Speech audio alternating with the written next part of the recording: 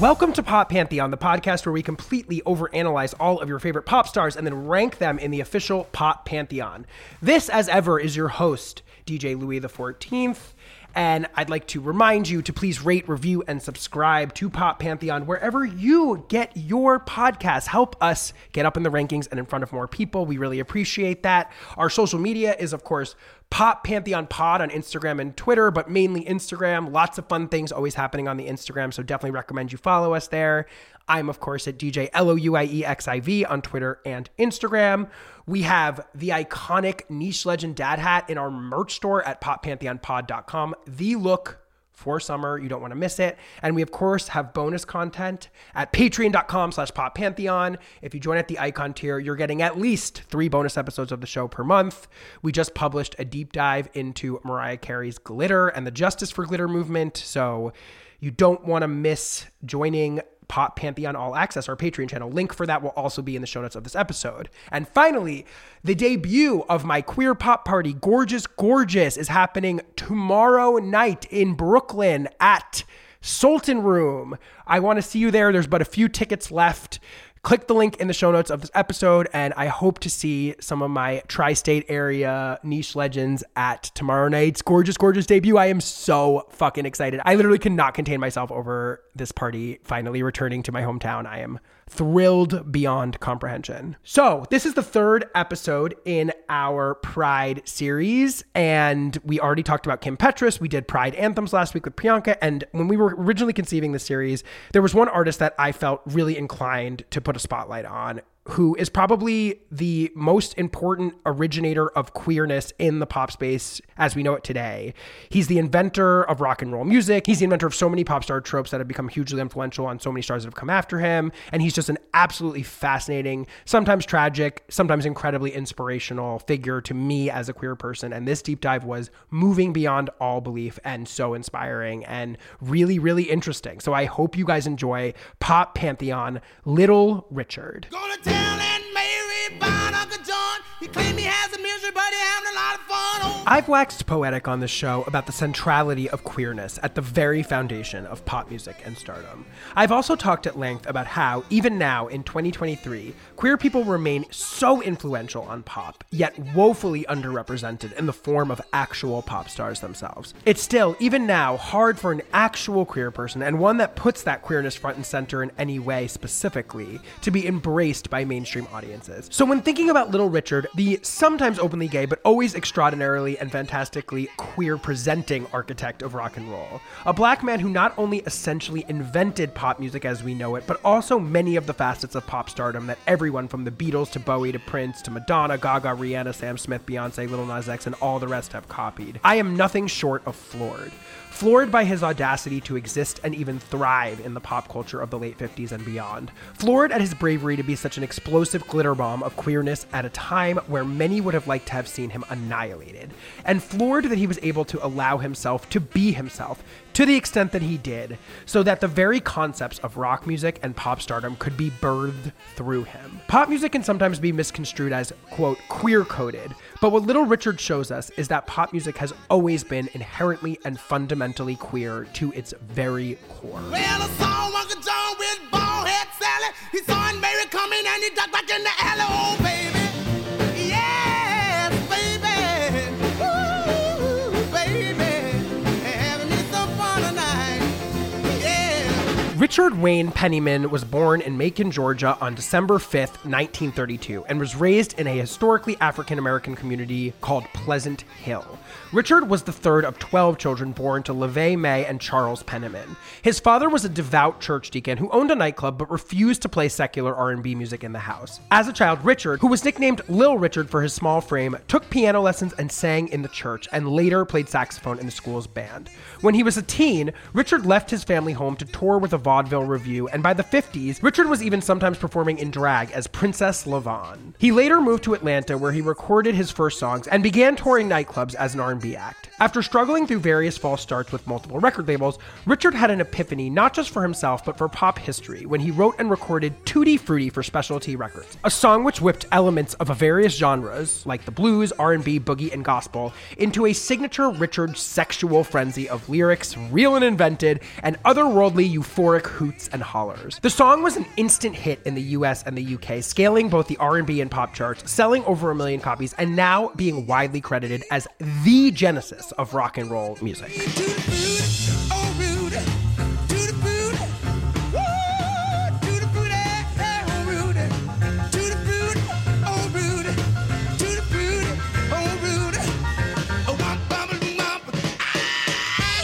Richard followed the success of Tutti Frutti with a slew of hits through 1956 and 57 in the same raucous style, like Long Tail Sally, Slippin' and Slidin', Rip It Up, and The Girl Can't Help It. Together, these records represent one of the first great collections of rock and roll music, and maybe one of the first imperial phases in modern music history.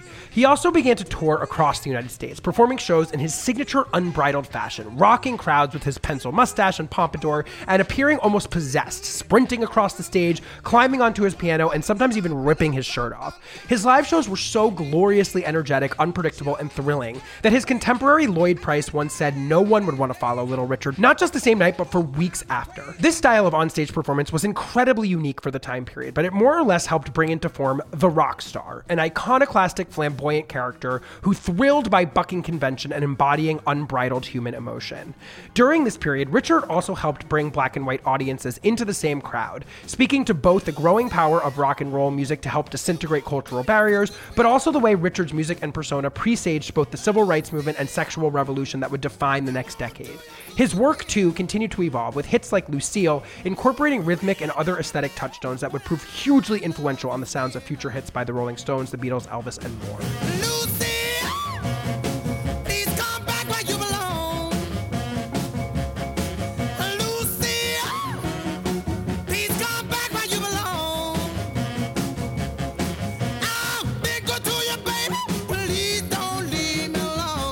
By late 1947, Richard had already scored 9 top 40 pop singles and 17 top 40 R&B singles. But as much as he was achieving one of the greatest and most influential runs in pop history, as well as perhaps the greatest expression of unencumbered queerness pop culture had seen to that point, from the inside his life was defined by conflict and turmoil. While Richard was known to openly have sex with men, the original lyrics of Tutti Frutti, after all, were Tutti Frutti, good booty. He also was plagued by his religious upbringing and haunted by feelings that both rock and roll music and his sexuality were sins that would land him in hell. This ping-ponging in and out of the closet, sometimes proudly touting himself as a queer pioneer, and other times rather harmfully preaching the sins of homosexuality, would define a lot of the rest of his life. Richard also, even at the peak of his success, felt rightfully and woefully under-celebrated, especially when many of his songs would be covered by more palatable-seeming white artists and achieve bigger chart success than his originals had. Not to mention his horrible record deal, which left him reaping very little of the financial benefits that his innovations were generating. So in 1958, Richard quit pop music to attend divinity school and become an ordained minister, renouncing his gayness and traveling across the country to preach and record gospel music, including the Quincy Jones-produced King of the Gospel Singers, released in 1962. God has an army that is still marching on. He's calling for soldiers. Oh, why don't you come? However, Richard returned to secular music almost as quickly as he'd left it, touring Europe playing his rock songs in 1962 with the Beatles as his opening act, and joining another tour with the Rolling Stones in 1963. In 1964, future rock legend Jimi Hendrix joined his band, which soon scored a hit with the soul ballad, I Don't Know What You've Got, But It's Got Me. But through the late 1960s and 70s, while Richard remained one of the premier live acts in the world, he struggled to achieve the chart success he'd had in the late 50s with his new music. Richard did, however, become a pop cultural camp figure through this period, reinventing his look with fabulous sequined outfits and becoming a regular and absolutely delightful guest on talk shows, where he'd openly discuss his struggles and triumphs in the industry, taught his achievements as the architect of rock and roll, and both celebrate and renounce his sexuality depending on the day. Richard returned to the spotlight in 1984 with an authorized biography that led to new opportunities, including an acclaimed role in the film Down and Out in Beverly Hills. Though his music never returned to the top of the charts, he parlayed his celebrity into a series of film and television appearances on everything from Full House to Hollywood Squares, maintaining gaining widespread recognition and acclaim through his passing in 2020. Little Richard has sold more than 30 million records worldwide. He had more than 24 songs hit Billboard's charts, including 4 top 10 hits on the Billboard Top 100, the precursor to the Hot 100, and 3 number ones on the R&B chart. Little Richard has been inducted into the Rock and Roll Hall of Fame, the Songwriters Hall of Fame, the Apollo Theater Hall of Fame, the Louisiana Music Hall of Fame, the Blues Hall of Fame, the NAACP Image Award Hall of Fame, and the Rhythm and Blues Music Hall of Fame. Little Richard has also received Lifetime Achievement Awards from both the Recording Academy and the Rhythm and Blues Foundation. Rolling Stone ranked Little Richard the 8th greatest artist of all time and named 3 of his songs, The Girl Can't Help It, Long Tall Sally, and Tutti Frutti, to its list of the 500 greatest songs of all time. Though his classic run ended before the origin of the Grammy Awards, Little Richard has 1 album and 3 songs in the Grammy Hall of Fame. James Brown, Otis Redding, Tina Turner, Bob Dylan, Michael Jackson, Mick Jagger, Rod Stewart, Robert Plant, David Bowie, and Elton John have all listed Richard as a key influence. Here with me to discuss the work, career, and life of Little Richard is the outgoing chair of the Clive Davis Institute and the incoming dean of the Thornton School of Music at USC, Jason King.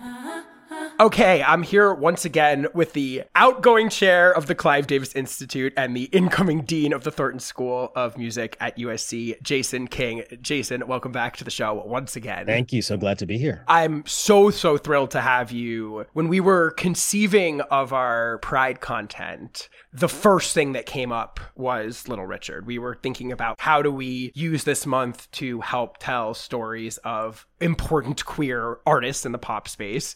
And I'm wondering, I guess, is it fair to consider Little Richard perhaps the first queer pop icon? As we think of the word pop star, we think of a pop star today. Is Little Richard kind of ground zero for that idea? Sure. I mean, I think when you look at the history of pop music, it's always been queer. It is inherently queer. So there's figures like Bessie Smith and others. I don't know if you call them pop stars. I think they were the big music stars of their day. They were the blues artists who created a huge kind of pop craze, and they were queer. So there's been other queer performers, but I think when you're talking about rock and roll and you're talking about the 1950s and the revolution that happened then, he is certainly the queerest of those figures, and he is the person who really initiates the idea of pop music as a space for queer identity to express itself in the 20th century. I was so moved yesterday watching the documentary that you participated in, which was Little Richard, I Am Everything, which everybody should watch. It was so well done. It was fascinating.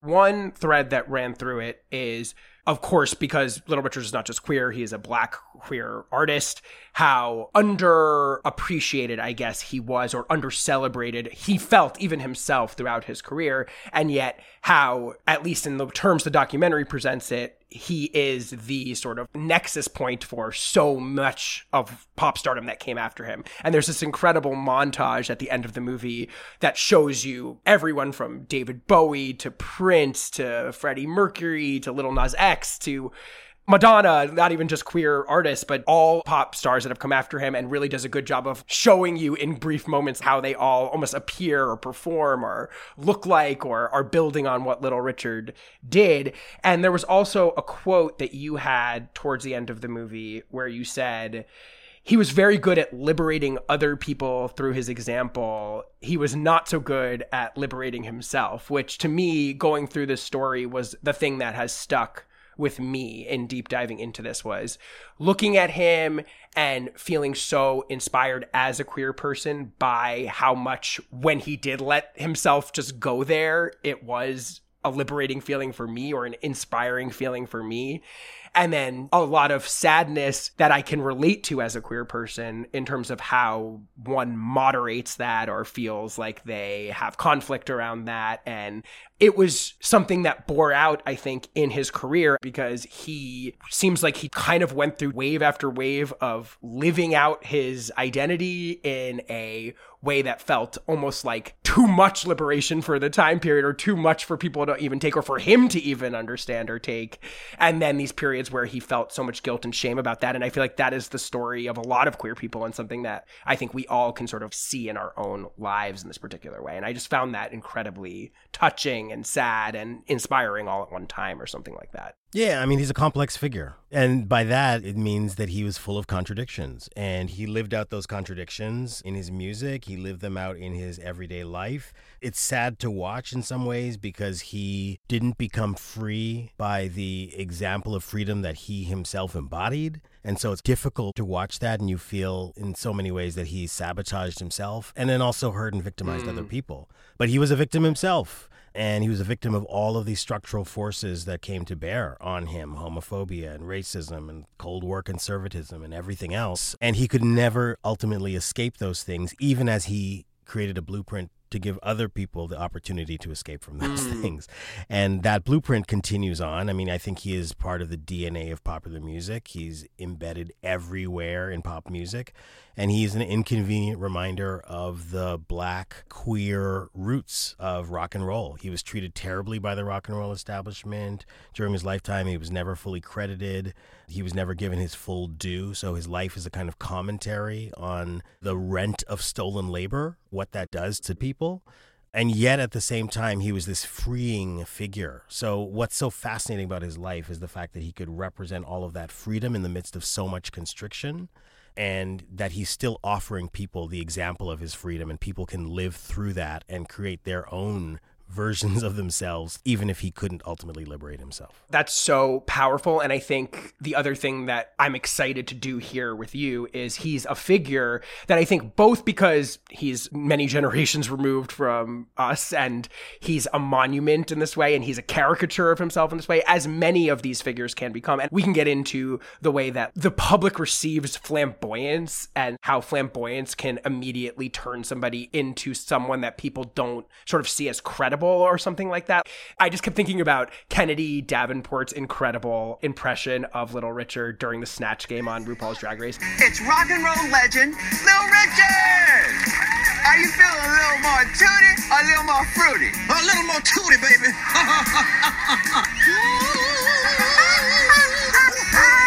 Shut up. That's probably the impression that most people have of Little Richard, which is hilarious and has its own value. And I love that performance. But it'll be fun, I think, and informative for my listeners to actually go back and remind people what an incredibly instrumental figure Richard was, not just in creating the sound of pop music or creating what pop music is by means of creating what rock music is, the foundation of everything that's come after it aesthetically, but also as the film was getting into the presentation, the performance, the way they use the stage, the way they use their voices, the way that he was able to flesh out that character. It's not just like he was this silly little, pardon my French, F-word, fag, whatever. I think that that gets lost a little bit in the sands of time or something like that, when you have figures like this that somehow how iconic they are almost obscures their innovations. And so I'm excited with you to help lay out for people what Little Richard actually did for every single pop star that everybody is standing here today. And I think that that's going to be a really important piece of work for this podcast as we attempt to unfurl the nature of pop stardom for everybody. So let's go back in time and just lay a little bit of backstory for Little Richard. Who is he? Where is he born? To whom? And the elements, I guess, of his childhood that feel instructive to understanding his pop stardom, his musicianship, and the internal conflicts that define his story. So Richard is a Southern boy. He's born in Macon, Georgia. He's born in the 1930s in the middle of the Great Depression. He's from the Pleasant Hill neighborhood, which is in Fulton County, so it's a really small town.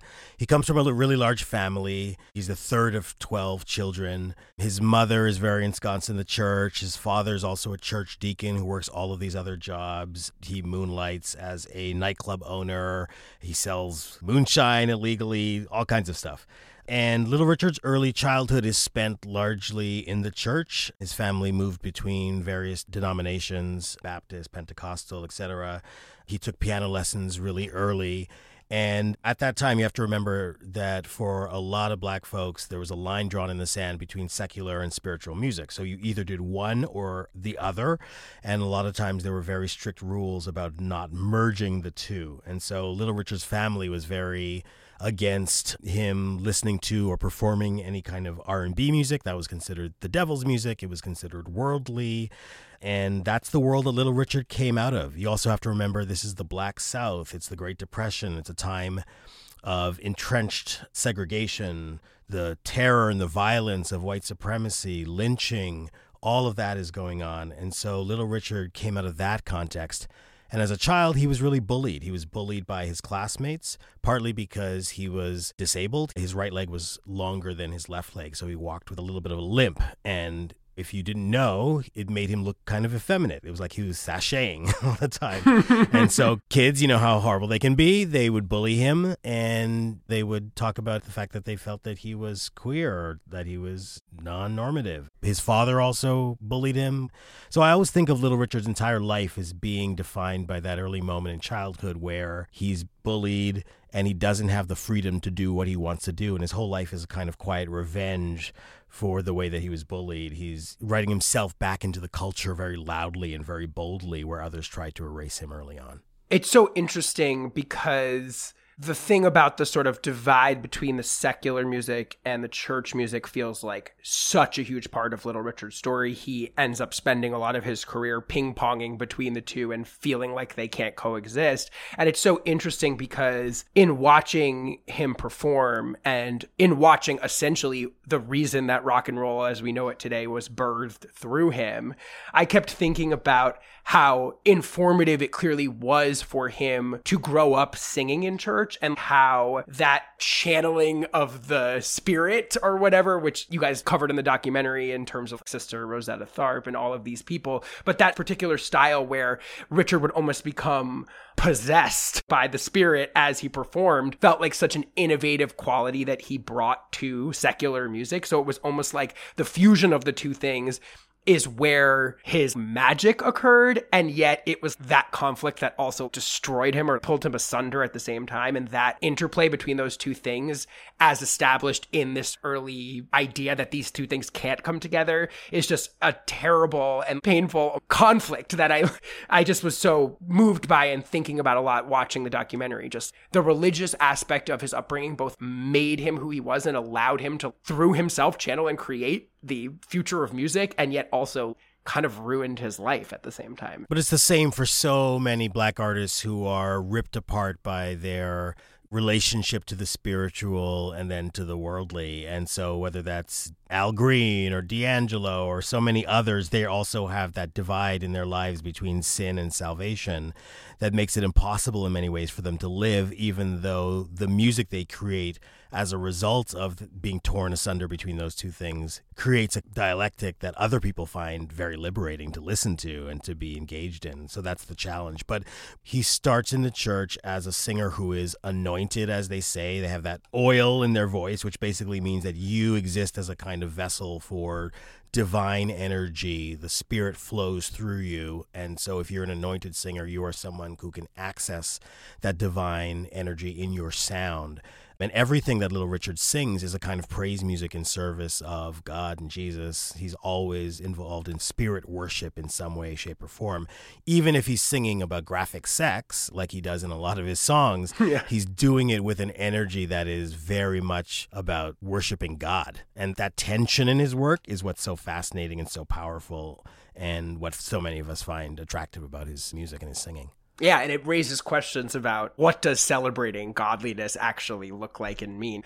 It gave me a lot to think about, too, because I think Zandria Robinson points this out in the film, that in some moments he realized that what brought him closest to God was being fully himself. And obviously him being fully himself shook the world, you know what I mean, and touched so many people. And as you mentioned, it's just so interesting what these codified notions of what fealty to God looks like in the traditional sense, and then how we can evolve our thoughts on what it means to celebrate godliness on the earthly plane, and how much he embodied those two opposing ideas is just absolutely fascinating, and contains American history, religious history, Black history, all of these things in this one singular figure. So how does Richard move from childhood, where he's experiencing all of the influences that you're talking about, into starting to understand his talent for music and pursuing music perhaps as a professional endeavor? Well, for one, I think he's listening to and acculturated on a lot of great music of the time. So he's listening to men like Roy Brown, who does Good Rockin' Tonight, the blues singer. I'm gonna hold my baby tight as I can. Tonight she'll know I'm a mighty, mighty man. I heard the news. There's a good rockin' night. Louis Jordan, who's one of the inventors of the form that came right before R&B called jump blues. It was rockin'.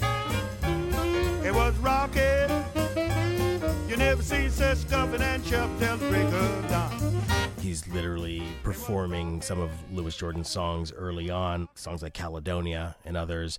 Billy Wright, the incredible, flamboyant, queer R&B musician who needs to get a little bit more of his due one of these days. Little Richard was very much inspired by his showmanship. I get the blues for my baby ever since she's been gone away. And there were so many others, also Mahalia Jackson, Marion Williams of the Clare Award Singers. Oh, I got shoes, you got shoes, all of God's children got shoes to wear.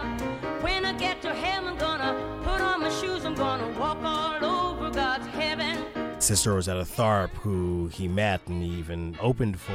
You hide me in thy bosom, and the storms of life is over. Oh, rock me in the cradle of thy love. So he's listening to all of that stuff, and then he's starting to attempt a showbiz career of his own. And so early on in his late teens, he leaves home, actually, and he starts performing on the road. He's doing traveling shows with all of these very nefarious figures. He's part of Dr. Hudson's medicine show, literally a snake oil charmer guy who runs like a traveling theatrical show. And Little Richard is performing Louis Jordan's Caledonia in that show. He's doing all these other traveling shows as well. He's on the vaudeville circuit, the minstrel show circuit. He's performing in drag as Princess Lavonie in Sugarfoot Sam's traveling show as well. So he's doing all of that, and he's basically cutting his teeth in that really rigorous, difficult, tough world of the minstrel shows, the vaudeville shows, and he's figuring out what he wants to do creatively. Here's a question that I think might sound a little bit dumb, but I actually think is important to talk about here. What is rock and roll? I know this is a funny question to ask, but I do think this idea gets obscured because obviously this isn't a term that's in existence during Little Richard's initial forays into music, but the seeds of it are being planted. You talked about Sister Rosetta Tharpe, who feels like obviously a foundational figure. I guess maybe first rewind, maybe it would be helpful to just help people understand what are the sort of main influences on rock and roll that are operating as Little Richard is coming up through this firmament, and then also perhaps like what rock and roll is as it comes into being through him. That's one thing that I'm curious in defining for people, because I think it's, as I mentioned, almost the same way that Little Richard is an icon, and in some ways his iconography kind of obscures what exactly that is about. I think that can be true of the term rock and roll in the year of our Lord 2023. It's so baked in. We use it as this term that just is taken for granted, but I wonder if people really understand what it meant in this particular moment, if that makes sense. It does make sense, and I think it's worth going back and trying to figure that out. Little Richard describes himself as the architect of rock and roll, which I love that term. He's the designer, he's the builder, he creates the foundation of it. I describe him as the original framer of rock and roll, its chief mastermind, the person who gave it its most important inventions. So to back up, I mean, rock and roll is essentially the name that they gave after 1954 to white people who were performing black R&B music. And black R&B music at that time was an independent, underground music. You could not necessarily get signed to a major record label doing it, but it was incredibly popular in black communities.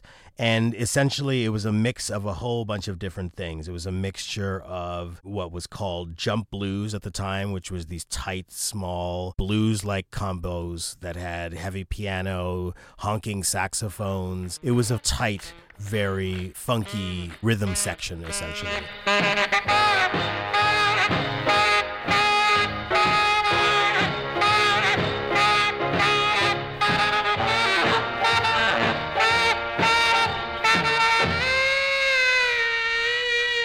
And that had preceded the rise of rock and roll just by a few years. There was also jazz in rock and roll, there was blues, there was gospel, country music as well. It was a mix of all of those different things. So when we describe rock and roll, it's a fusion of a bunch of different kinds of music that came into it.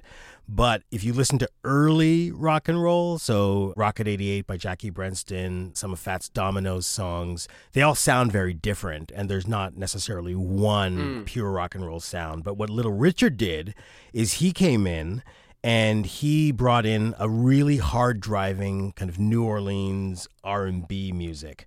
So basically, this is music that is heavily driven by drums and bass, has a very strong backbeat, has hard, kind of soulful gospel vocals on it. Because I get you all of my money, girl, but you just won't treat me right.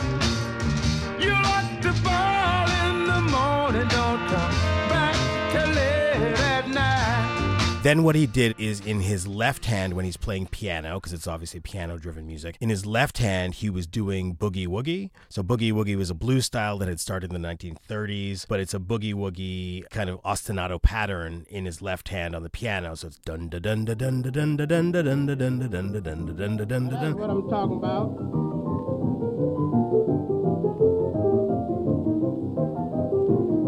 So he's doing that on his left hand. Then on his right hand, he's taking an innovation that he heard from Ike Turner, who is the incredible piano player who would work with Elvis by the mid-1950s. And Ike Turner, in his right hand, he played piano in the upper registers with a really hard-driving percussive sound. So he would din din din din din din din din din, like he would bang on the piano.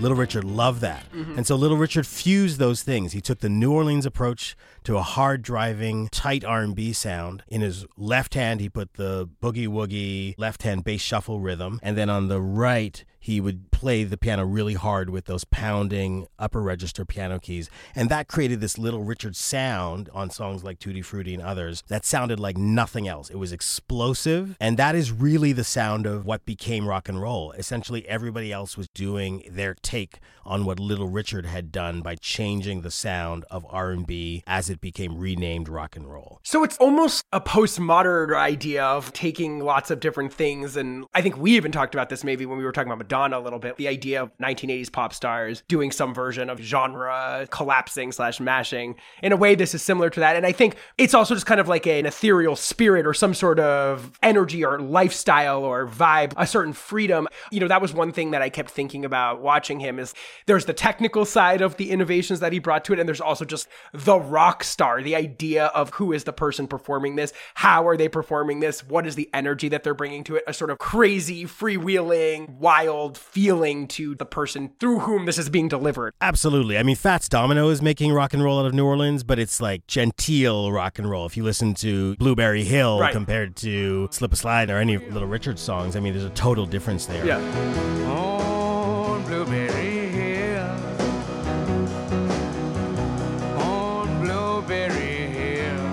But Little Richard brings in this raucous, revolutionary energy. Right. And when people talk about rock and roll, they're not just talking about the music or even the sonics. They're talking about the energy of it, what it did in a room. Mm-hmm. And so Little Richard creates the archetype of the rock star in the 1950s alongside people who'd come later, Elvis and Chuck Berry and Jerry Lee Lewis. Right. He is that preening, over-the-top, flamboyant, unpredictable provocateur. That is what rock and roll is, and that's what everyone from Bowie to Jagger to Tina Turner to all of these folks, they're just operating in the same template that Little Richard created around that rock and roll performer and the rock star. So in terms of his early music, when he gets signed to this RCA Victor deal and the Peacock recordings, that's not really what he's doing. What's happening before his breakthrough? What is he doing there? And how does that help us understand what Black musicians especially are pigeonholed as in the early 50s maybe? Yeah, in the early 50s, before rock and roll had become a thing, I mean, it was really R&B, right? And so it was independent, it was underground,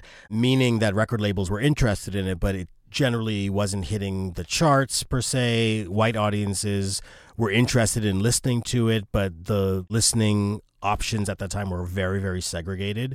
So Black artists were often marginalized into this R&B space as that music grew and as it developed in popularity. So Little Richard was trying to find his legs. I would say some of those early recordings that he did prior to his initiation on Specialty Records, when he was signed to RCA Victor and other records, you know, it's a little tentative. He's still trying to figure out exactly what his sound is. He has a band called the Tempo Toppers, and they're very, very good, and they've performed all over, and he's recording with them. I place no other above you, none above you, darling. I want you here with me until eternity. And the music that he's making is fine. It's good, but it doesn't chart at all. And I think he's having a really hard time trying to figure out exactly how to become the breakout star that he feels that he can and that he should be. And it takes him a minute to figure that out.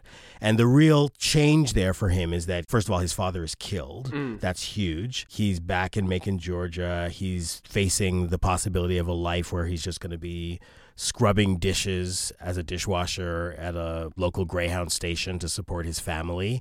He realizes he can't do that. The recording hasn't worked out for him. And he actually goes and he sees this performer named Esquerita. And Esquerita is essentially performing in town, doing the kinds of things that Little Richard can do. He's exaggerated, he's flamboyant, queer, over the top. Hey, Mr. Lucy, too bad and juicy for me. And that's a game changer for Little Richard. He meets Esquerita. He basically takes, copies, borrows, appropriates a lot of Esquerita's style. And all of a sudden, he gets rid of his band, the Tempo Toppers, and he has a new band called the Upsetters. And that's literally what they do. They create this disruptive, raucous R&B music. And all of a sudden, he has a new direction. And that is part of the reason that we know the Little Richard that we know today, is because he made that change and moves away from some of the tedium of some of the earlier R&B records he's doing to do this much more hard-driving mainstream rock and roll music. I was thinking about the quote. There's a moment in the film where he says, "We were all sick of that slow music, Dragon Ray Charles." I don't know. He was obviously tapped into the zeitgeist of teenagerdom, which I feel like is such an important part of the rock and roll movement, is the evolution of the teenager as a audience to play to in particular. And it seems like he had a real instinctual sense of what they wanted or needed or something. It doesn't seem like it was intellectual. It just feels like, because maybe he was one of them in a sense, or he was part of that generation. That quote really stuck with me because it just felt like he was like, I know what I need, or I know what I want out of music, and it's something with a burst of energy. It's something faster. It's something up-tempo. Seems like he had some sort of powerful sense of that needing to happen, I guess. I think of him as a singer who could only have had the success that he had in the 10-year aftermath of World War II. So he is somebody who gathers up all of this swirling energy of this post-World War II moment, everything that is defined in that moment, people soul-searching, people hating each other, people loving each other, all of it. He grabs it all, he re-synthesizes it, and puts it back out to us as rock music, essentially. Yeah. In that sense, I think he anticipated it, and he felt, and he could assume what young people were feeling as teenagers, all of that yearning, all of that feeling. And that is such an important thing to be able to note, right? That he is somebody who was tapped in, as you said, to the zeitgeist, and could absorb it and then could resynthesize it back out to us as rock music. And that's why rock music literally is a register for what young people were feeling, the energy, the hormones, all of that. And so I think of him as being a kind of avant-garde pioneer, as important as Warhol or Pollock or any of those other figures that we celebrate from the 1950s, because what he did in terms of creating an invention was he literally created a style that stays with us today and is really the defining template for so much of contemporary popular music. And also exists at a fulcrum point where the world is about to experience the sexual revolution and there's about to be the civil rights. He's predating a lot of these huge cultural shifts, probably the biggest cultural shifts of the century, but it's still one foot in the old world, one foot in the new world, and he's ahead of the curve or sensing this coming huge change in culture through who he is as a figure and also like through what he's doing in music. He's almost 10 years ahead of everybody else in a certain sense in terms of what is about to burst through the seams of American culture in a sense. I think he's still ahead of the culture. Yeah. That's true. In 2023, he's still ahead of it, right? Yeah. So the big obvious revelation is the song Tutti Frutti in 1955. I'd like to zero in a little bit on this song. Many people consider it to be the prototypical rock and roll song as we think of it today. Can you tell me a little bit the story of how this song came together and what about this song makes it that? Why is this song such a revelation for both Richard and for the idea of rock and roll in general? So Tutti Frutti is recorded on Specialty Records. Little Richard has recorded for other record labels like RCA Victor, but he leaves those labels. He joins Specialty Records, and he's working with the producer Bumps Blackwell. Bumps Blackwell's legendary band leader and producer and songwriter who's worked with a huge range of artists. And based out of New Orleans, he has this incredible rhythm section. So one of the things that I always like to say about Bumps Blackwell's band is unless you were there, you probably can't understand how visceral that music was. And I wasn't there, but I did see Little Richard live, and I know that live he was always trying to recreate the furious sound of the Bumps Blackwell band. And when I've seen him live, they would have 2 drums, 3 saxophones, 4 guitars. It was just overload. You felt it viscerally. You felt it in your bones and in your body. Yeah. So Bumps Blackwell wanted to record Little Richard. He was trying to find another Ray Charles who would become very popular. And so a lot of Little Richard's music just was a little bit tepid, and he needed something that was more raucous and up-tempo. So Little Richard just started in the studio playing this song called Tutti Frutti. The funny thing about Tutti Frutti is that the original lyric to Tutti Frutti, at least as revealed to us through Little Richard's drummer Charles Connor, were Tutti Frutti, good booty. If it's tight, it's all right. And if it's greasy, it makes it easy. That's crazy. And I can't believe I'm saying that out loud. That's enough to make me blush even in 2023, I gotta say. Oh, we don't even have music like that in 2023. There's another stanza that's Tutti Frutti, good booty. If it don't fit, don't force it. You can grease it, make it easy. Yeah. And so, this was music about anal sex. Yes. Like, let's just graphic, carnal music about anal sex. Sure. Bumps Blackwell loved the spirit of it, but didn't love the lyrics. So he brought in Dorothy Labastri, a professional songwriter, to come in and rewrite the lyrics to adhere to the code. Because remember, this is the 50s and conservatism, and you can't say those things on the radio. And so she did. And so it's Tutti Frutti, all Rudy, like all right. Right. Tutti Frutti, all Rudy. So they cleaned up the lyrics. And this became his breakout hit. This was the song that launched his career, and really was one of the key defining tracks of rock and roll, along with Rocket 88 and Good Rockin' Tonight and just a couple other songs. And this song was radical to radio, radical to audiences. Nobody had ever heard anything like this before. Nothing as aggressive, nothing that sounded like a Category 5 hurricane. It was visionary. It was future forward. This was the state of the art in its time.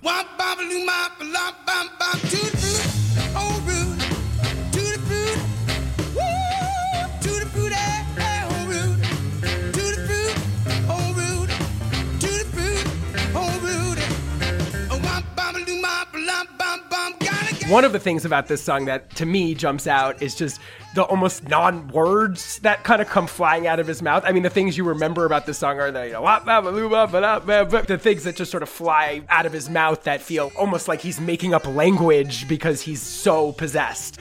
I feel like that energy must have been so head-spinning to people listening to this in 1955.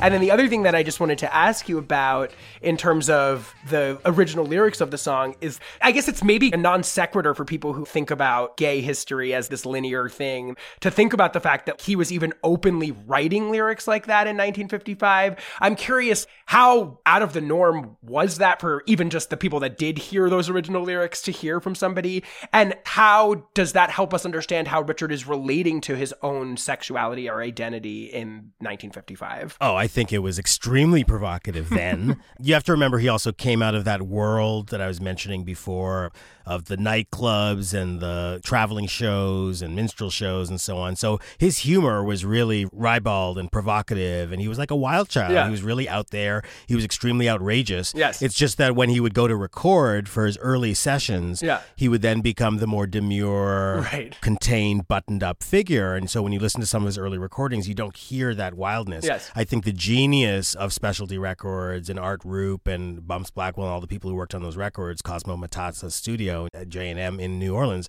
is they got all of that out of Little Richard. Right. They figured out how to take what he already represented and to put it on wax. Yeah. But you might hear those lyrics in late night nightclubs. You just wouldn't hear them on the radio. They were not mainstream. So the genius of Tutti Frutti is that it mainstreamed those lyrics by making them kind of coded, right? If you knew what he was saying, you knew what he was saying. And in fact, you didn't even have to know what he was saying when he said a wop, blue, bop, wop, bam, boom, to know that he was talking about fucking. By the way he sings it, right. It's a punchline that says, we're fucking, right? That's what it is. Or you just would think it's a casual throwaway line. And so the genius is that it had that double entendre aspect that's so powerful, and that really runs through a lot of the history of popular music, where you can hear things in a bunch of different ways. But there's no song that sounds like Tutti Frutti in its time. I mean, it is ferocious, that honking sax, the rhythm, Earl Palmer playing the drums with that backbeat.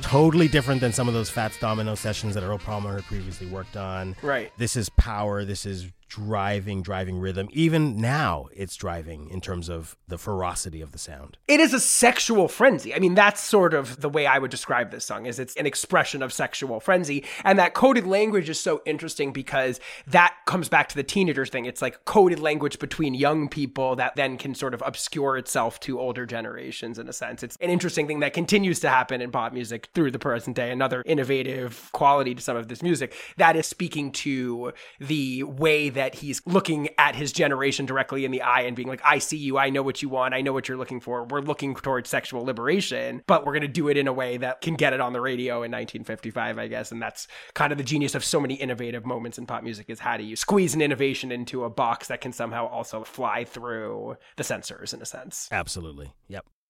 Are you enjoying this episode? Because if you are, let me tell you, if you're only listening to the Pop Pantheon main feed, you're only getting half the story. Over on our Patreon channel, Pop Pantheon All Access, we're now offering at least 3 bonus episodes of the show per month.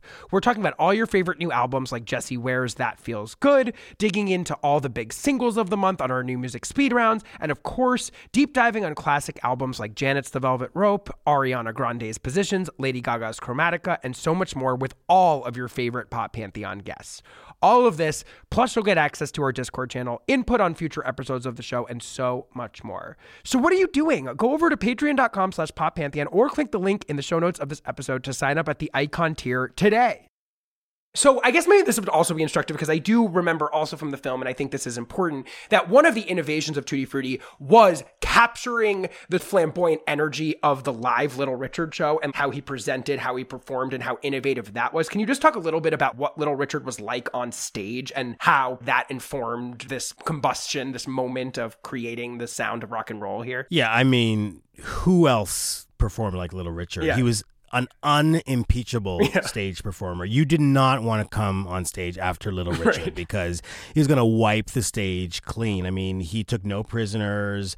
He is somebody who was highly, highly charismatic. I wrote about him once and I said that he could keep the electrical grid of 3 cities going just through his energy itself. But in concerts, and we see this from videos that you can watch on YouTube and others, he would climb speaker stacks. He would rip off his shirt, more so in the 60s and 70s, but he'd rip off his shirt. He'd bring this really carnal energy. I think people often think of him as just being flamboyant and feminine, but he had this kind of swaggering, preening masculinity as well, and he kind of played with the polarities of those things. But he was incredibly fun, had lots of abandon, and he is somebody who's just a solid, incredible singer as well, and could raise a certain kind of heat just through his singing alone. And let's not even talk about the piano playing. She knows how to love me, yes indeed.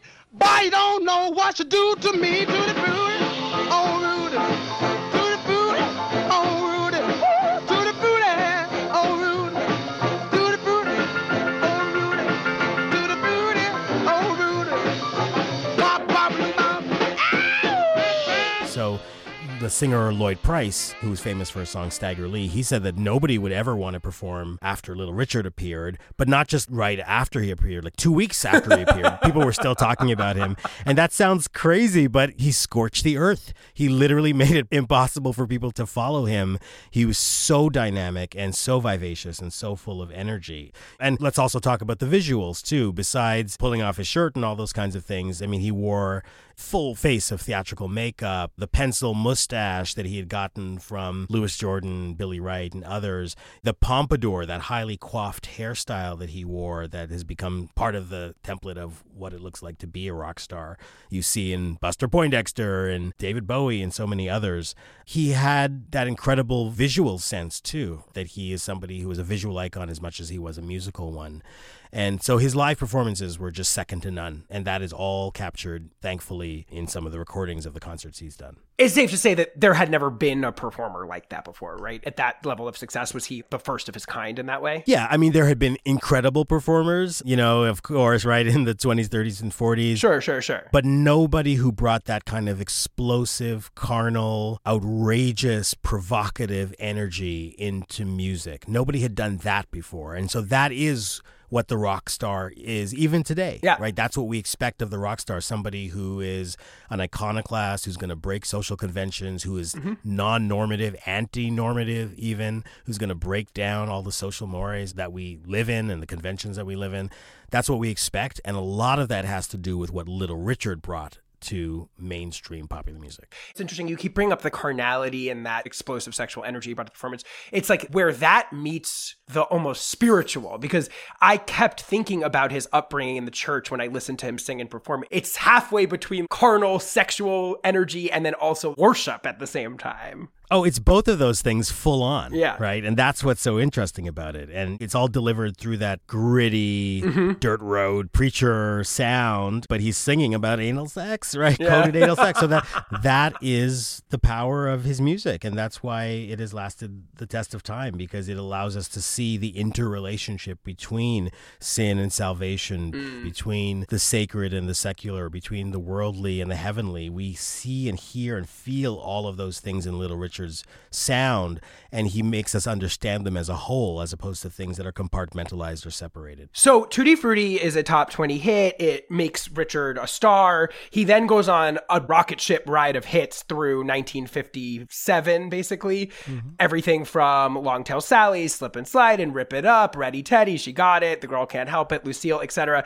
Are there anything about any of these songs in particular that feel worth noting in terms of how he then takes what he uncovered with Tutti Frutti and expanded or refined what he was doing on record, defining what a Little Richard song is in pop history, pop memory? Or is there any of these songs that you feel like is worth zeroing in on in any particular way? Well, first of all, if people haven't heard them, I suggest they go back and listen to them all. Yes. Because they're absolutely incredible. It's incredible music. Rip It Up, Ready Teddy, The Girl Can't Help It. I mean, when people heard those songs, like when Lennon and McCartney, before they were the Beatles, heard those songs, they literally became different people. They heard them and then they were like, okay, I got to be somebody else, and I see the vision of my own life that lies before me. I'm gonna rip it out. I'm gonna shake it out. Gonna ball it up. I'm gonna rock it out and ball tonight. So that's how radical they were. They all followed the Tutti Frutti concept. They were short little pop music grenades that would just explode. I think I once described them as runaway trains for which there's no brakes. They just crash. They just start and then they just keep going. They crash at the end.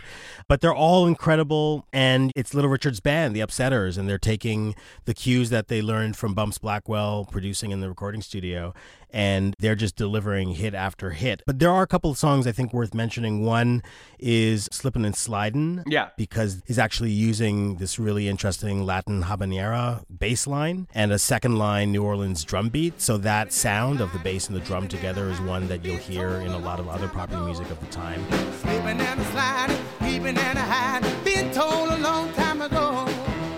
I've been told, baby, you've been bold. I won't be your fool no more.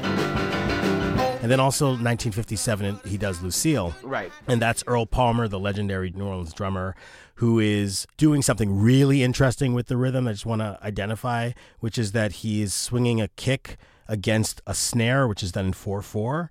And so that backbeat that he's doing there on Lucille, which is a little different than some of Little Richard's other tracks, that becomes important to 60s rock and roll. So all that garage rock and roll, Louie Louie, Satisfaction, everything like that, a lot of that comes from what Earl Palmer was doing on that Little Richard record in 1957. It changes the sound of rock and roll entirely and actually opens up space for the advent of 1960s rock and roll, different than 1950s.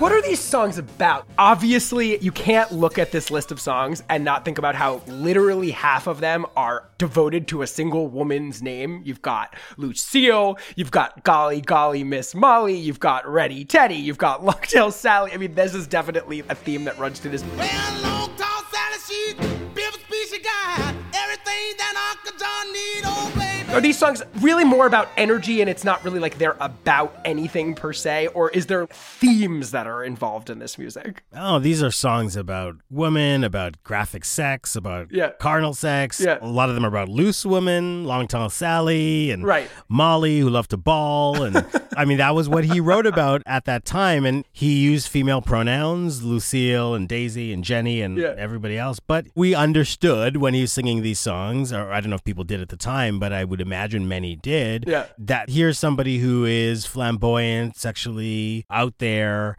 clearly non-normative, queer, gay, etc. Definitely a gender nonconformist, obviously a queer provocateur. So it's fascinating that he used women's pronouns in that way. And often I think, he was using the role of the woman as a surrogate for talking about men, really. Right. But it's both things, because we certainly know that in Little Richard's life, he did have sexual relationships with women as well. And maybe that's what's so fascinating about it. He was just a contradiction in so many ways, but he also reveals the totality of what it means to be a sexual human being, that his sexuality pointed in a lot of different directions. And while the music said one thing, we can read in all kinds of other things, despite the fact that he's focusing on women and female pronouns. How is he relating to his queerness? I mean, a lot of his story is defined by the in and out of the closet thing that just runs through his work. Again, I go back to him presenting these lyrics about anal sex to his team at that particular moment and what that tells us about how Little Richard related to himself. So through this run of hits, as he's becoming a star in this particular moment, 55, 56, 57, how is Little Richard relating to his own identity as a queer person? I mean, some of that stuff we can only know because he shared it with his biographers and that kind of thing. And he's changed his story many, many times. But from what we know, he's someone who absolutely did have sex with men. Even at this time, he also liked to watch people have sex. He was a voyeur in many ways. He claims he did have sex with women, but he liked to watch his band members have sex with women a lot. He was definitely sexually compulsive. You have to remember as well that early on in his life, he had been raped by a woman in his neighborhood and also by men before he was of age. So I think that shows up in his later life as someone who doesn't have a lot of sexual boundaries in many ways.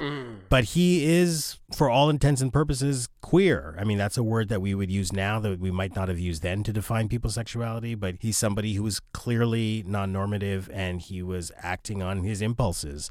Was he able to be fully out and proud in the way that we identify today?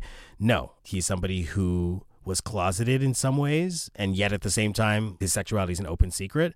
But you also, again, have to think of the context of the time. This repressive homophobia, 1950s McCarthyism, anti-blackness, racism. It was very difficult for him to be himself, and yet at the same time, he was highly himself in the music, and that's what I think people responded to. I think that that's just something that it's hard for us sitting here in 2023, the people that don't know about this, to sort of think about. Here you have somebody that we look at today and are like, like, this is obviously a queer person. Like, it's so obvious to us. But of course, that language isn't being used. That's not something that's in common parlance. It's actually something that's probably incredibly threatening and terrifying to people on so many levels. The general public, I mean, the people that are his fans, how are they interfacing with this giant ball of queerness that's in front of them?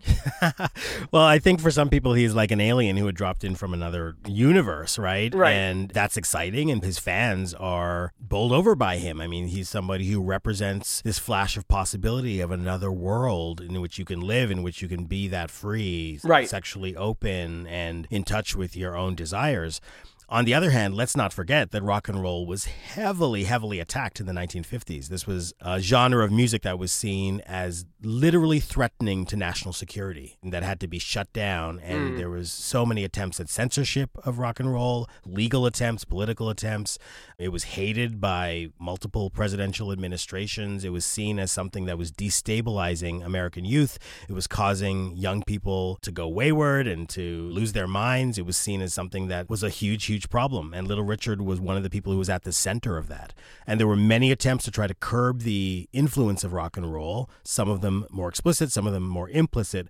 One of the ways that happened was that the music industry itself focused on covers of songs by black artists, rock songs by black artists. So Little Richard released Tutti Frutti, but very quickly the industry had Pat Boone, a white artist, genteel, doing a cover of Tutti Frutti that is so square and so unhip that when you listen to it now, you're like, I cannot believe somebody released that and that was actually circulated in the mainstream. Rudy, Tutti Frutti, oh Rudy,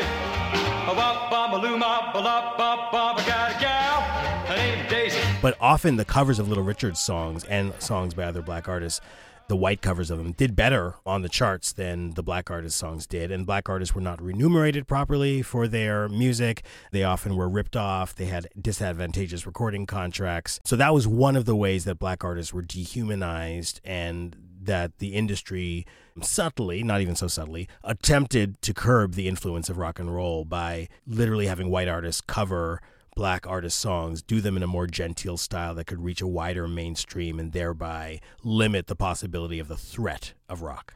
It's almost like the queerness can register, as you were saying, as just kind of a broad sense of breaking rules that isn't necessarily coming across as this dude is fucking guys. I think about that a lot through queer history when you think about the queer stars of pop music before that was allowed to really exist or be a thing. I think about it even with George Michael, where it was like an open secret, and it's like people can experience vibes of queerness without necessarily having to think about what that actually implies about someone's sexuality. Because I can only imagine that the teen girls in the 1950s, that one question I want to ask you is how his music is received differently in black communities and white communities. But it's like the queerness almost comes across as, oh, this is just wild and out there and there's an energy of freedom here. But there's not really like language or ability to think about what actually being gay is in 1950 to Joe Schmo radio listener who's hearing Tutti Frutti on the radio. Oh, yeah, absolutely not. I mean, you're not getting these multidimensional portraits of gay life in the mid-1950s, but you can infer from that music what is actually happening, and the excitement and also maybe even the horror of gay life at that time is there if you know how to read it and listen to it. But I think a lot of queerness at that time is about knowing in the way that it is today, about knowing. So it's all done sort of with a wink, so that if you know, and if you're in on the secret, that big open secret of Little Richard, you know what he's singing about, you know who he is, you probably even have some sense of the kind of life that he leads. If you don't know, then you can read it a completely different way, and you have access to it on the level that you choose to be on and with the information that you bring to it. And that has been true, I think, through the history of popular music. You think about the Village People. Yeah. I look at that music and I think, how in the world did people not know that the Village People were gay? But you just think, okay, well, they're coming to it with the information that they have. And, you know, it's music. People are reading it impressionistically. They're bringing the information that they have to it, and that's it. Yeah. And the music is not often explaining itself, but it's all there for you to read. And let's face it, Little Richard worked in the realm of camp. Yes. This exaggerated artifice. Yes. And camp, you know, has been defined as a kind of surplus. It's there. It exceeds the official definition or meaning of the thing that it is. So you're presenting Tutti Frutti as this song that is just this fun, ribald, off-color number, But the camp aspect of it, the surplus, the excess of it, is all of these other unofficial, non-intended meanings, and that's the level at which it's working. And so if you know how to read camp, you know that there's all kinds of other levels of meaning that you can access in it. But most people don't, and they just read it as being fun or colorful or over the top. Yeah. He deserves all of the plaudits, if for nothing else, for the number of levels this music has to function on in order to get to where he got to in life. It's got to be so many things to so many different people, and that in and of itself boggles the mind, I guess, in terms of how one can even achieve that. So this is the canonical run of Little Richard hits right here. They happen in a pretty short time period. It's like 18 months. Yeah, like an 18-month period. He has 10, 12 huge songs. How would you sort of characterize the level of his fame? You already were getting into this. A lot of times, yes, Little Richard had become a big star. He had some big hits, but a lot of the times it would be this thing where Elvis would cover the song and then that would actually become the bigger hit. That was happening over and over again. I saw Uncle John with bald-head Sally. He saw him Mary coming and he got back in the alley. How big of a star, just so that people that didn't live through it or don't have a sense of how this worked in this time period, how big of a star is Little Richard, and how is his stardom different in different communities to a segregated audience, which I think we should also highlight here. This is still a time where Little Richard is often performing one show for black audiences, one show for white audiences. How is that all functioning at this peak moment of success for him? Yeah, it's important to note, as you did, that these were segregated listening spaces, especially in the South, but all over, that blacks and whites were increasingly listening to the same music, but couldn't do it in the same spaces. Right. And so that's one of the powers of rock and roll in the 1950s, is that it was an aggregating force that brought together different communities who had been legally segregated and separated in terms of race. The music itself was the aggregating force. Right. And so that's incredibly powerful. And it's one of the ways that his music could be described as a crossover music that pointed to these forms of solidarity that offered the blueprint for what it might mean to live in an actually democratic country where people can actually all participate and it's actually inclusive. You know, at the time and even today, we don't live in that country, but the music flashed the possibility of what that country could be and that world could be. So I think that's really important to note. So in this time period, Little Richard is one of the biggest rock and roll stars, and he's understood that way. I mean, he's having a string of hits on the charts, even bigger than Tutti Frutti, and he's considered one of the foundational rock and roll figures next to Chuck Berry, comes along, Jerry Lee Lewis, Buddy Holly, all of those other figures. Yet at the same time, it's clear that Little Richard is not fully given his due, even in the 1950s, for all the work that he's done, partly because of the fact that rock and roll is increasingly being seen as a place where white people can succeed and black people are secondary. So other than Chuck Berry and maybe Bo Diddley, a lot of those early rock and roll figures are white, and rock and roll is seen by many people as a white form of music, increasingly so in the 1960s with the advent of the Beatles and others. But even in the late 1950s, that had started to become true. And so Little Richard, I think, felt to some degree marginalized in the 50s, even though he had this huge string of hits and was a big superstar in the world of rock and roll. He was definitely impacted by the fact that he wasn't being treated very well. He was being treated the way that a black man might be treated in a anti-black racist society that really did define the United States at that time in the late 1950s. Okay, so Richard's run of hits is kind of cut short in some ways by himself, because he is at one point aboard a plane, sees what he believes to be a fireball that signals the end of the world, and then decides that he is done making rock music. Do I have that story correct? Yeah, I mean, it sounds crazy to talk about it now, but this is 1957, and he was in Australia touring, and Russia had sent off their first satellite, Sputnik. Until 2 days ago, that sound had never been heard on this earth. Suddenly, it has become as much a part of 20th century life as the whir of your vacuum cleaner. It's a report from man's farthest frontier, the radio signal transmitted by the Soviet Sputnik, the first man-made satellite as it passed over New York earlier today. And he saw the light from Sputnik, and supposedly he said, this is it, I'm leaving show business. This is a sign from God. I need to repent and leave this worldly, secular space that I've been in and devote myself to the Lord. That's the official story that he gave. And you have to remember, every time he gave an official story, you had to take it with a boulder of salt. Because it's Little Richard, and he's a fantabulist, and he's somebody who created his own fictions as much as he lived in any kind of reality. And so I think the more likely truth is that it was very difficult for him to be on the road. He had very, very long road trips through the segregated South. Not easy for anybody. He had faced incredible mistreatment from his record companies, from promoters. His money had been stolen. He had signed really terrible recording contracts that he didn't understand. And dealing with those forces of racism, of homophobia, of industry pressure, I think it was too much. And now we have a language for this. Now we see artists like Shawn Mendes say, look, I have anxiety, I have mental health issues. I can't stay on the road as long as you would like me to. I need to take time off. I think we are in a culture where we accept that more, and we understand that artists are human beings as well. I don't think that was understood then. And for somebody who was such a lightning rod, somebody who was such a cultural revolutionary, it really did take a personal toll on him. And I think he needed to find his own space outside of it. So I think it's a mixture of things. But the excuse that he gave was that he had seen the Sputnik and he thought God was talking to him. Isn't some of it, though, the internalized homophobia coming back to roost? Absolutely. That feels like a really important ping-ponging effect throughout his entire life, which is he would let himself go bananas and be his full self and be fully out there and let himself completely fly. And then it was almost like this other force would enter his space and being that had been so deeply ingrained in him that rock and roll music was evil and that his queerness was going to send him to hell, which was clearly a huge haunting element to his psyche throughout his entire life. And that seems to be an important moment here where it was almost like he would let himself go and then this moderating force would enter the sphere and sort of be like, no, don't go all the way there or something like that. Yeah. That moderating force you describe is internalized homophobia. Yeah. That's what it is. And let's also say that there was probably some internalized racism there too, right? Because of the culture that he lived in. And I think it's probably the intersection of those forces. I mean, part of it is that he also played up being effeminate. Right. Sometimes because that's what allowed him to be non-threatening to white audiences, right? Then to black audiences, when he would do that, then sometimes they would think of him as a buffoon or a caricature.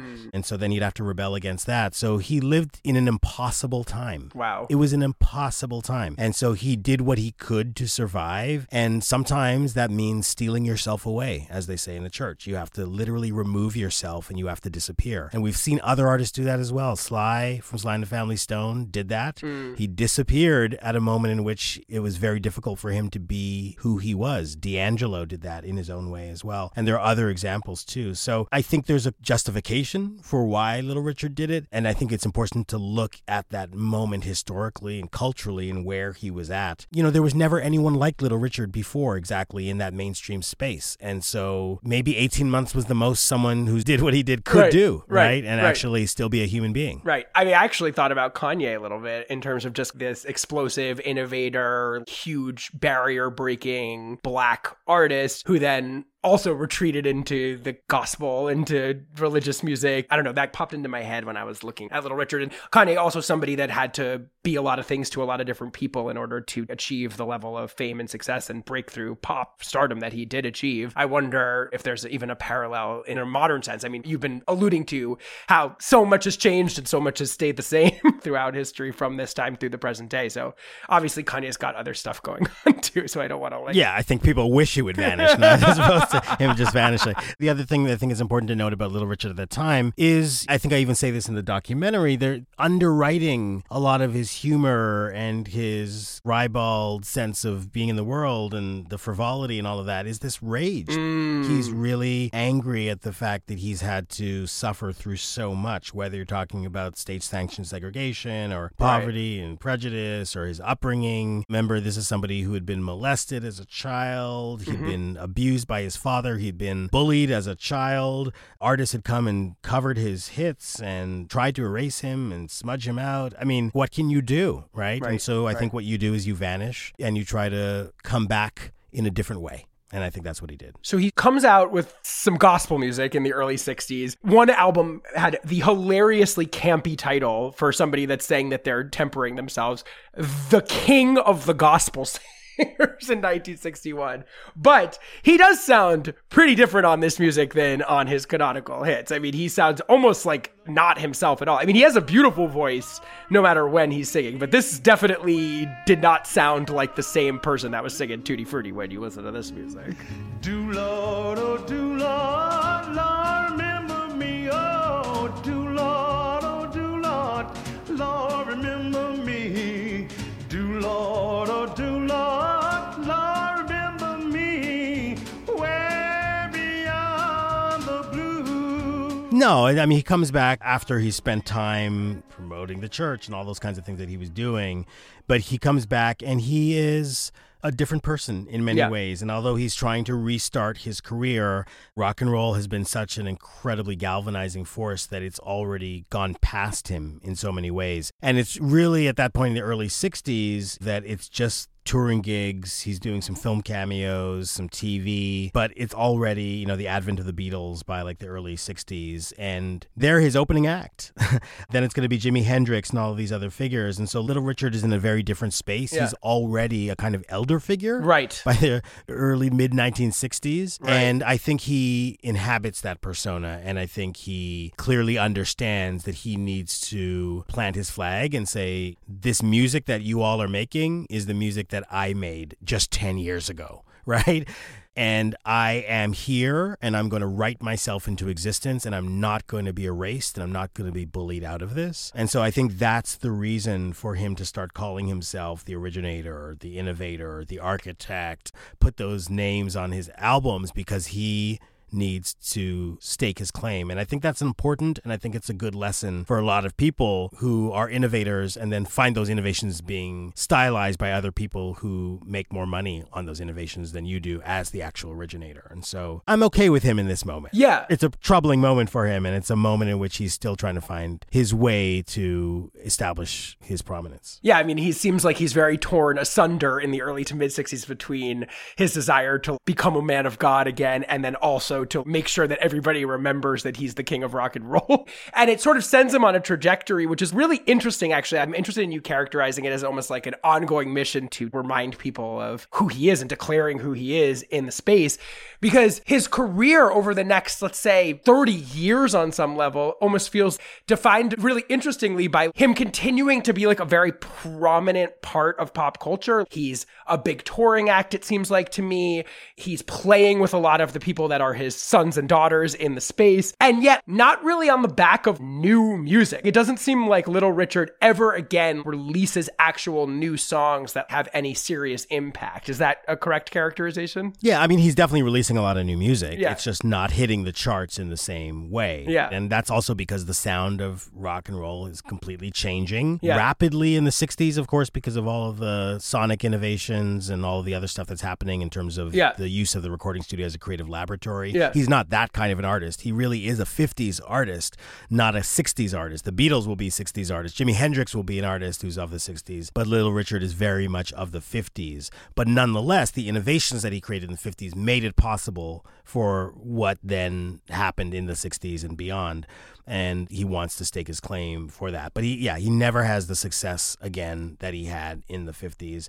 And he's somebody who says, I'm the king and I'm returning to my rightful throne. So I think he's comfortable in that place with these artists paying homage to him as an originator, as opposed to somebody who's trying to chase hits, because I don't think he's able to. Is there music from this post-peak of hits period that feels valuable in any meaningful way, that feels underrated to you? Or do you feel like his music was also stuck in an old mode of being? How do you perceive the music in maybe, let's say, the late 60s, early 70s, any other time besides that peak even? I mean, well, first of all, let me just distinguish. I think as a performer, he's at his best. Right. Like when you look at some of the concerts from that time period, you just think, how does this person exist? Right. I woke up this morning, Lou, it was not a sight. I asked my friends to burn all they just was tight. You see, baby, satisfy my heart. Please, my baby, baby, give me such a wonderful story. He he reinvents his style. He has these very flamboyant costumes that he develops, the headband and the almost like pre-Harry Styles, whatever Harry Styles is aping right now kind of looks. Absolutely. Sequins and pre-glam. I mean, all of those kinds of things. Yeah. And so he's still the unimpeachable stage performer. Yeah. Absolutely incredible to watch. Yeah. But he just can't translate it into his recordings. Yeah. And I don't even know if he's trying to really translate it into his recordings. His time is really past. Yeah. But I think there's some interesting moments. He's on Reprise Records in the 70s, and he does this album called The Real Thing. Yeah. And he's got a song called Freedom Blues. It's very 70s, but it's fascinating. It's interesting. You hear me calling, hear my plea. Everybody's gotta be free. And I think of all of those artists of that time period who were trying to find their footing in changing black music that had moved from R&B to soul to then funk and a more kind of Afrocentric black power music. And he's doing his thing on that track, Freedom Blues.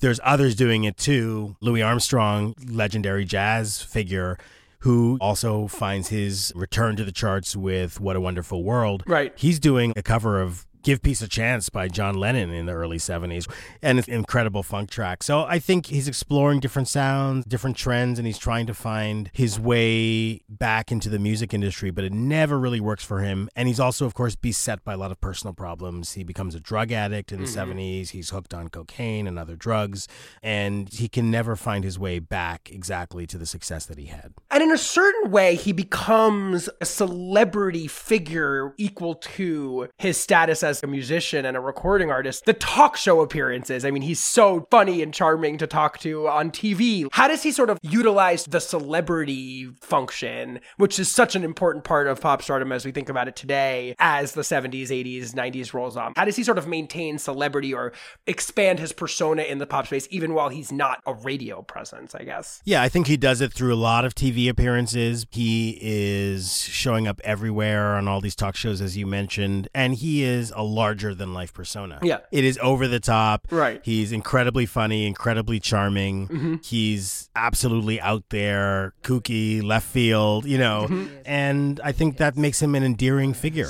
Do you realize that, well, you must realize that at your performances, now there are people who weren't even alive when you first began recording? Yes, but I have woke them up now. Everybody that wasn't alive when I started and was gone, I have brought the spirit and put it on them. They have resurrected. They are here now and will be out there on Saturday night to hear me at Wembley Stadium when I'm going to let it all hang out. Could I say something? Go ahead. Let it all hang out with the beautiful Little Richard from down in Macon, Georgia. I am the king of rock and roll. Ow, ow, ow. My. I just had to do that. Now I feel so much better. I got it out. And I think people look at him as a figure who really did represent a certain time in the 50s that was exciting. So you have to remember, by the late 60s, early 70s, all those people who grew up on his music are looking back nostalgically at that era that they lived in, and they look up to Little Richard as a figure who meant so much to them. It's not just like he means a lot to the rockers, like to the Stones and to the Beatles and so on. Right. He means a lot to everyday people whose lives were also transformed by the example of rock and roll. They love him. He's an endearing figure. He's also somebody who isn't necessarily racking up hits on the charts, but now exists at this other floating level of celebrity where he's known by everybody, but not necessarily for the music itself. Right. And so I think that's also part of why he has to remind people that what he did was not just show up as a cultural figure, but as a musical figure. He's the architect of rock and roll. He's the innovator, right? He wants you to know that the music you're listening to now, which is the most popular music in the world, rock and roll, is his creation, right? And he's actually a scientist, an innovator, an architect of this music itself. And that's important. And in a way, it feels like this latter sort of swing of his career post his hit making, it's defined by that mission. The sense that I get by it is, here's somebody that was completely underappreciated for his accomplishments and continued to be. I mean, the film does a great job of chronicling how he's consistently not given his due. He never won a Grammy, for instance, for any of his work. His record deal was such that because he broke it and because it was so terrible, even though he wrote all of these canonical songs that went on to be enduring hits that are probably still making tons of money to this day. He never saw a cent from any of that stuff. He struggled financially. He struggled in all of these particular ways. He had to spend his life on this nonstop hamster wheel of declaring who he was, declaring what he had done. And I love how in the film, I think you talked about how it's so important, especially for Black people, to go out there and do that and to declare who they are. But at the same time, there is this sort of patina of tragedy that surrounds him because of that, in a sense. Yeah, absolutely. I don't think of him as a tragic figure. I know some do. Yeah. I think there are aspects of tragedy in his story, but I think of him as somebody who overcame incredible great odds and had this improbable life story. Yeah. But he is a model for how not to shrink in the face of forms of supremacy. Right. So white supremacy, straight supremacy, male supremacy, right? It's just you have to find a way to refuse to not be written out of existence. Yes. And that's essentially what he did. And the best new artist is me. I have never received nothing. You all never gave me no Grammy. And I've been singing for years. I am the architect of rock and roll. They never gave me. And, you know, we see this over and over historically. I see somebody like an Azalea Banks, despite all of the other issues that plague her, as somebody who literally in real time had to fight her appropriation, where you had rappers like Iggy Azalea show up with the same name. Yeah. And then the fact that so many other people copied some of her innovations, but also the willingness of the industry to write her off in a sort of double standard at the same time that they would gladly welcome with open arms someone like Kanye, who represented some of the same issues that she did. And so she in real time had to write herself into the culture. And I think the model for that earlier is Little Richard. Right. He spends decades doing that, but not just doing that. In the 80s, he's also filing a lawsuit against Specialty Records and all the people that ripped him off. He's having to write a biography so he can set the record straight on his own life. He's trying to come back over and over and over. And part of that is because he was historically erased in the industry, or there was an attempt to erase him as an originator, as the originator of this music. The fact that he wasn't given those Grammys, the fact that he wasn't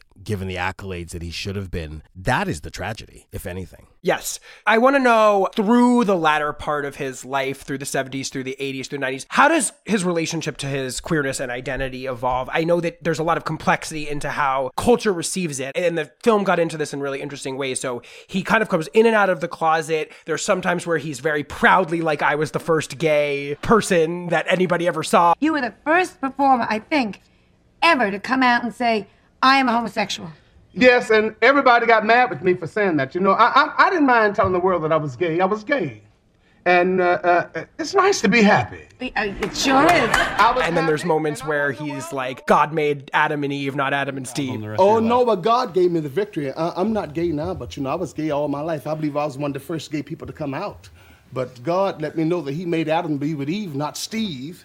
So I gave my heart to Christ. But let me add that. So he's both celebrating himself as a pioneer, but then sometimes not betraying gay people. Obviously, he's having his own journey that's very complex. But can you just characterize a little bit the way that Little Richard exists in public as he relates to his own identity? Yeah, I mean, even by 58, he's converting to Seventh-day Adventism. Yeah. Then by the 70s, as I mentioned, he's on drugs, Yeah. cocaine and heroin and marijuana and PCP and all of that. Yeah. But he recovers from all that drug abuse by entering into this really, really conservative phase. Yes. And he's not being quiet about it. He's giving interviews. And so he's like a ping pong ball, right? Like he's going back and forth, and he's making contradictory statements, and he's talking openly about his relationship to homosexuality. And then other times he's denouncing it so wildly in a way that's so damaging to other people. It's back and forth. And even by the end, he's on Three Angels Broadcasting Network, and he's claiming that it's unnatural to be gay. It's unnatural to be transgender. So the 80s, 90s, 2000s, 2010s for Little Richard is a dark period in some ways because of the fact that he doesn't have a consistent progressive approach to thinking about his own sexual orientation or the orientation of others. Yeah. And that he engages in this language that is dehumanizing and that is, frankly, kind of violent to the existence of queer people everywhere. And so it's a really ugly period for Little Richard in that sense. Yeah. And yet at the same time, he does have this comeback in the 80s through the movie Down and Out in Beverly Hills. He's back on the scene. I live right across the street from this place, but I don't get this kind of service, no, sir. 2 weeks ago, a thief tried to break in my house. Call the police. Good God Almighty. It took 20 minutes for the policeman to arrive. One little car, no dog, no chopper. And I know why I don't get the protection I'm supposed to get. Because I'm black. I'm a black man.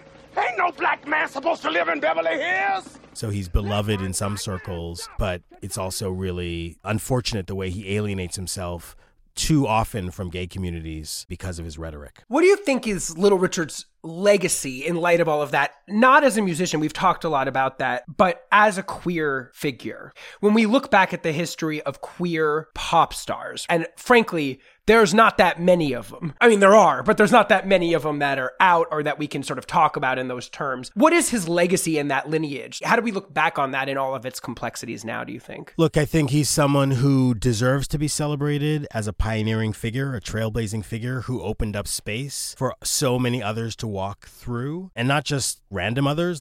The most important pop musicians of our time walked in his footsteps and still walk in his footsteps. So he rewrote the entire DNA and molecular structure of popular music to the extent that everybody is just sort of following in those footsteps. And all of his innovations have replicated themselves over the decades and years. And in terms of his queerness, I think he should be celebrated for finding that space for himself where he could express who he was musically and on stage and in those interviews and so on. Even if he couldn't be fully liberated, he did liberate other people. That's really, really important. And yet at the same time, I think it's also important, especially for today's younger generation of queers, to remember the incredible context in which people were making some of the decisions that they had to make. I don't want to romanticize the past, but I also want to say that it was incredibly difficult for people to be themselves, to be fully out, because there were incredible stigmas for doing so. You could literally lose your livelihood. You could go to jail for it. Remember, he did go to jail for some of his activities previously. So he's somebody who ran afoul of the law, understood the dangers of what that meant for a person of color who was queer to exist in the way that he did.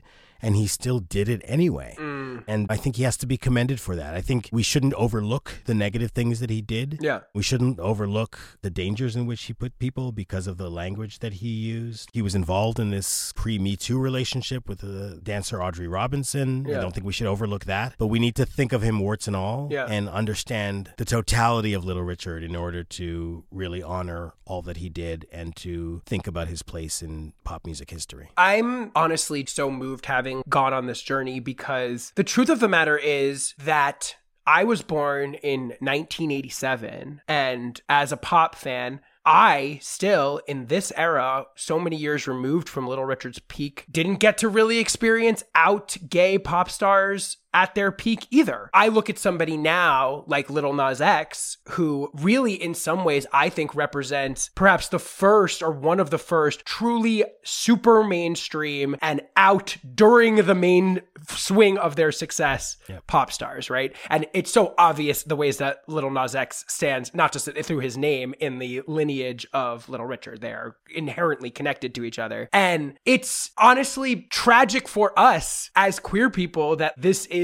the world that we still live in, where pop music is defined by queerness in all the ways that we were talking about with Little Richard. Obviously, he is the mother of music and of pop stardom and of music as we understand it today for all of the technical reasons that he is those things. But also, queer people are the fans of pop music. Queer people are the people that allow this music to thrive. We're the ones that stick with it through thick and thin, whether it's trendy, whether it's whatever it is. We're the ones that are there for it all the time. And yet we continue to be marginalized at the center of it in so many ways. In so many ways, you want to say times have changed and Little Richard opened many doors, and he did. And obviously we have come a ways in this particular space. And I think this moment we live in right now is perhaps one of the most exciting in terms of doors that are being broken down for trans people, for everybody on the queer spectrum. We have artists like Kim Petras is able to have a #1 hit and win a Grammy. We have Lil Nas X. We have Sam Smith, gender nonconforming, all of these things. And yet it still feels novel. It still feels not common. It still feels shocking when you experience it. I mean, I remember hearing Call Me By Your Name, the Lil Nas X song, for the first time, thinking about the Tutti Frutti lyrics earlier, and I was like, oh, because I'm not used to hearing somebody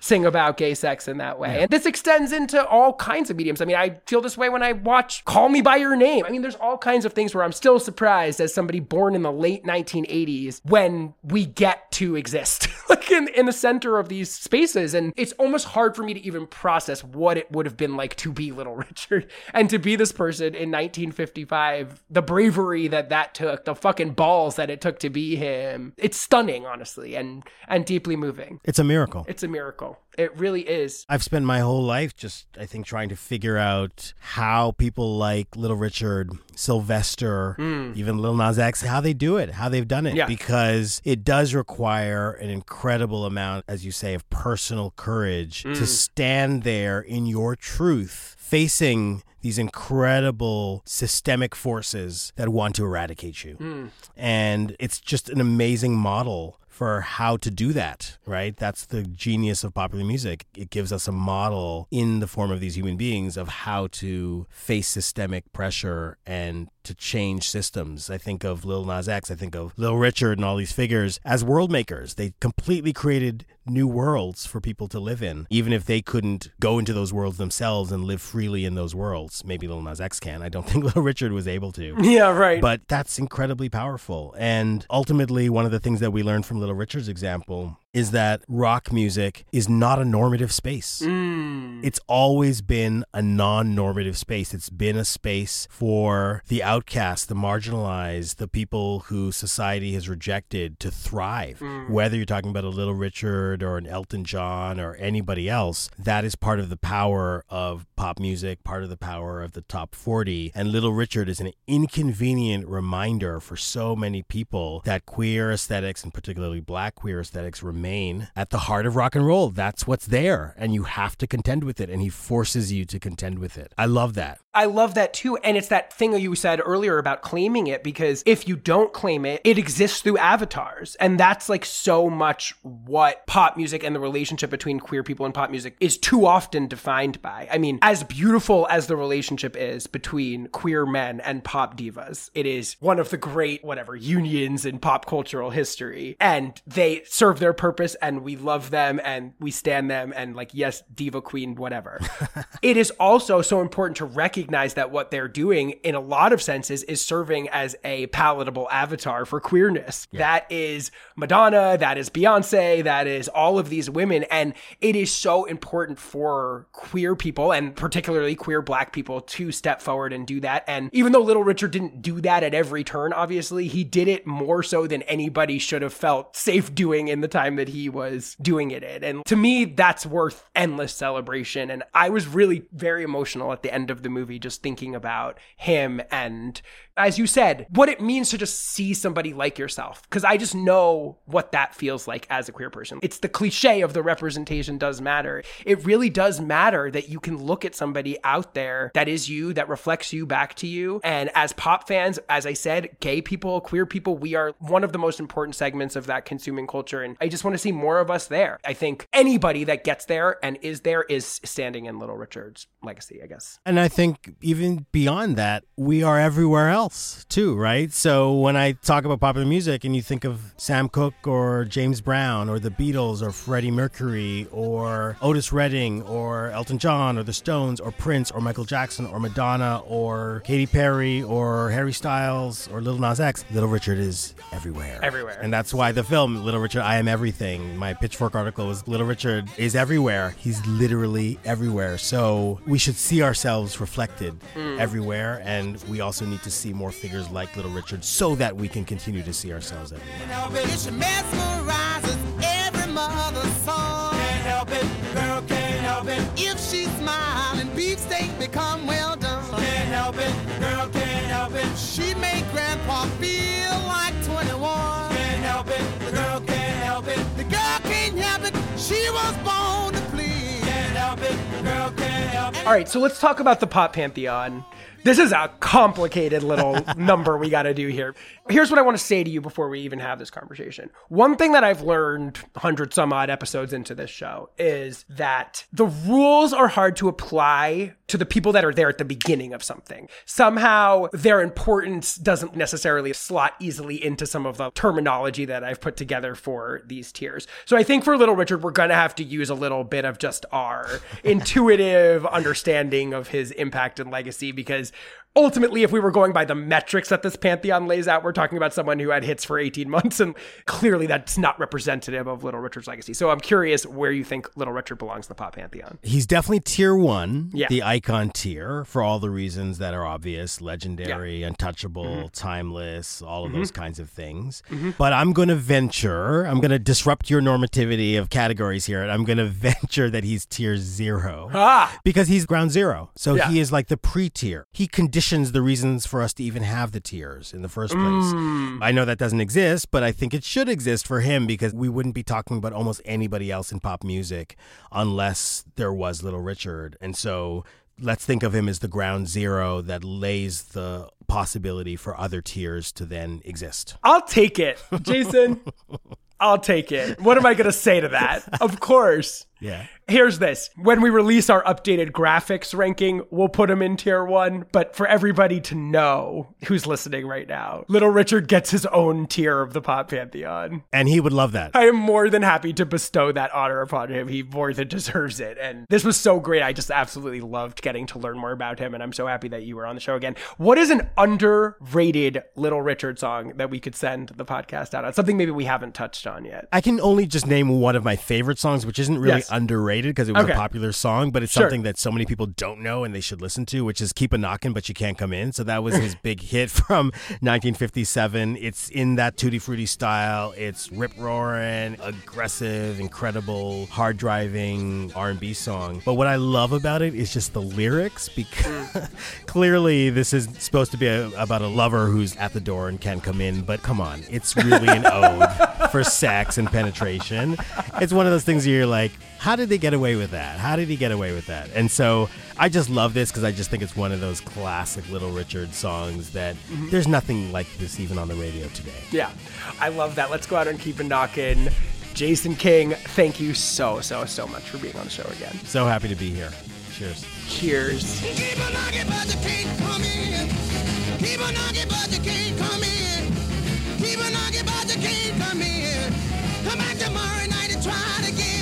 All right, so there you have it. Pop Pantheon Little Richard, a certified Tier 1 icon. The judgment is rendered. I want to say thank you once again to the fabulous Jason King for coming back on the show. Of course, to my main man, Russ Martin, for everything he does to make the show happen every week. To PJ Vernietti for his help editing this episode, and Alex Lobo for her help with the artwork. Please follow us at Pop Pantheon Pod on Instagram and Twitter. Rate and review us wherever you listen to podcasts. Get our merch at poppantheonpod.com. Join our Patreon at patreon.com/poppantheon. Come to Gorgeous, New York tomorrow night at Sultan Room in Bushwick. And until we meet again, I hope you have a wonderful life. Bye-bye.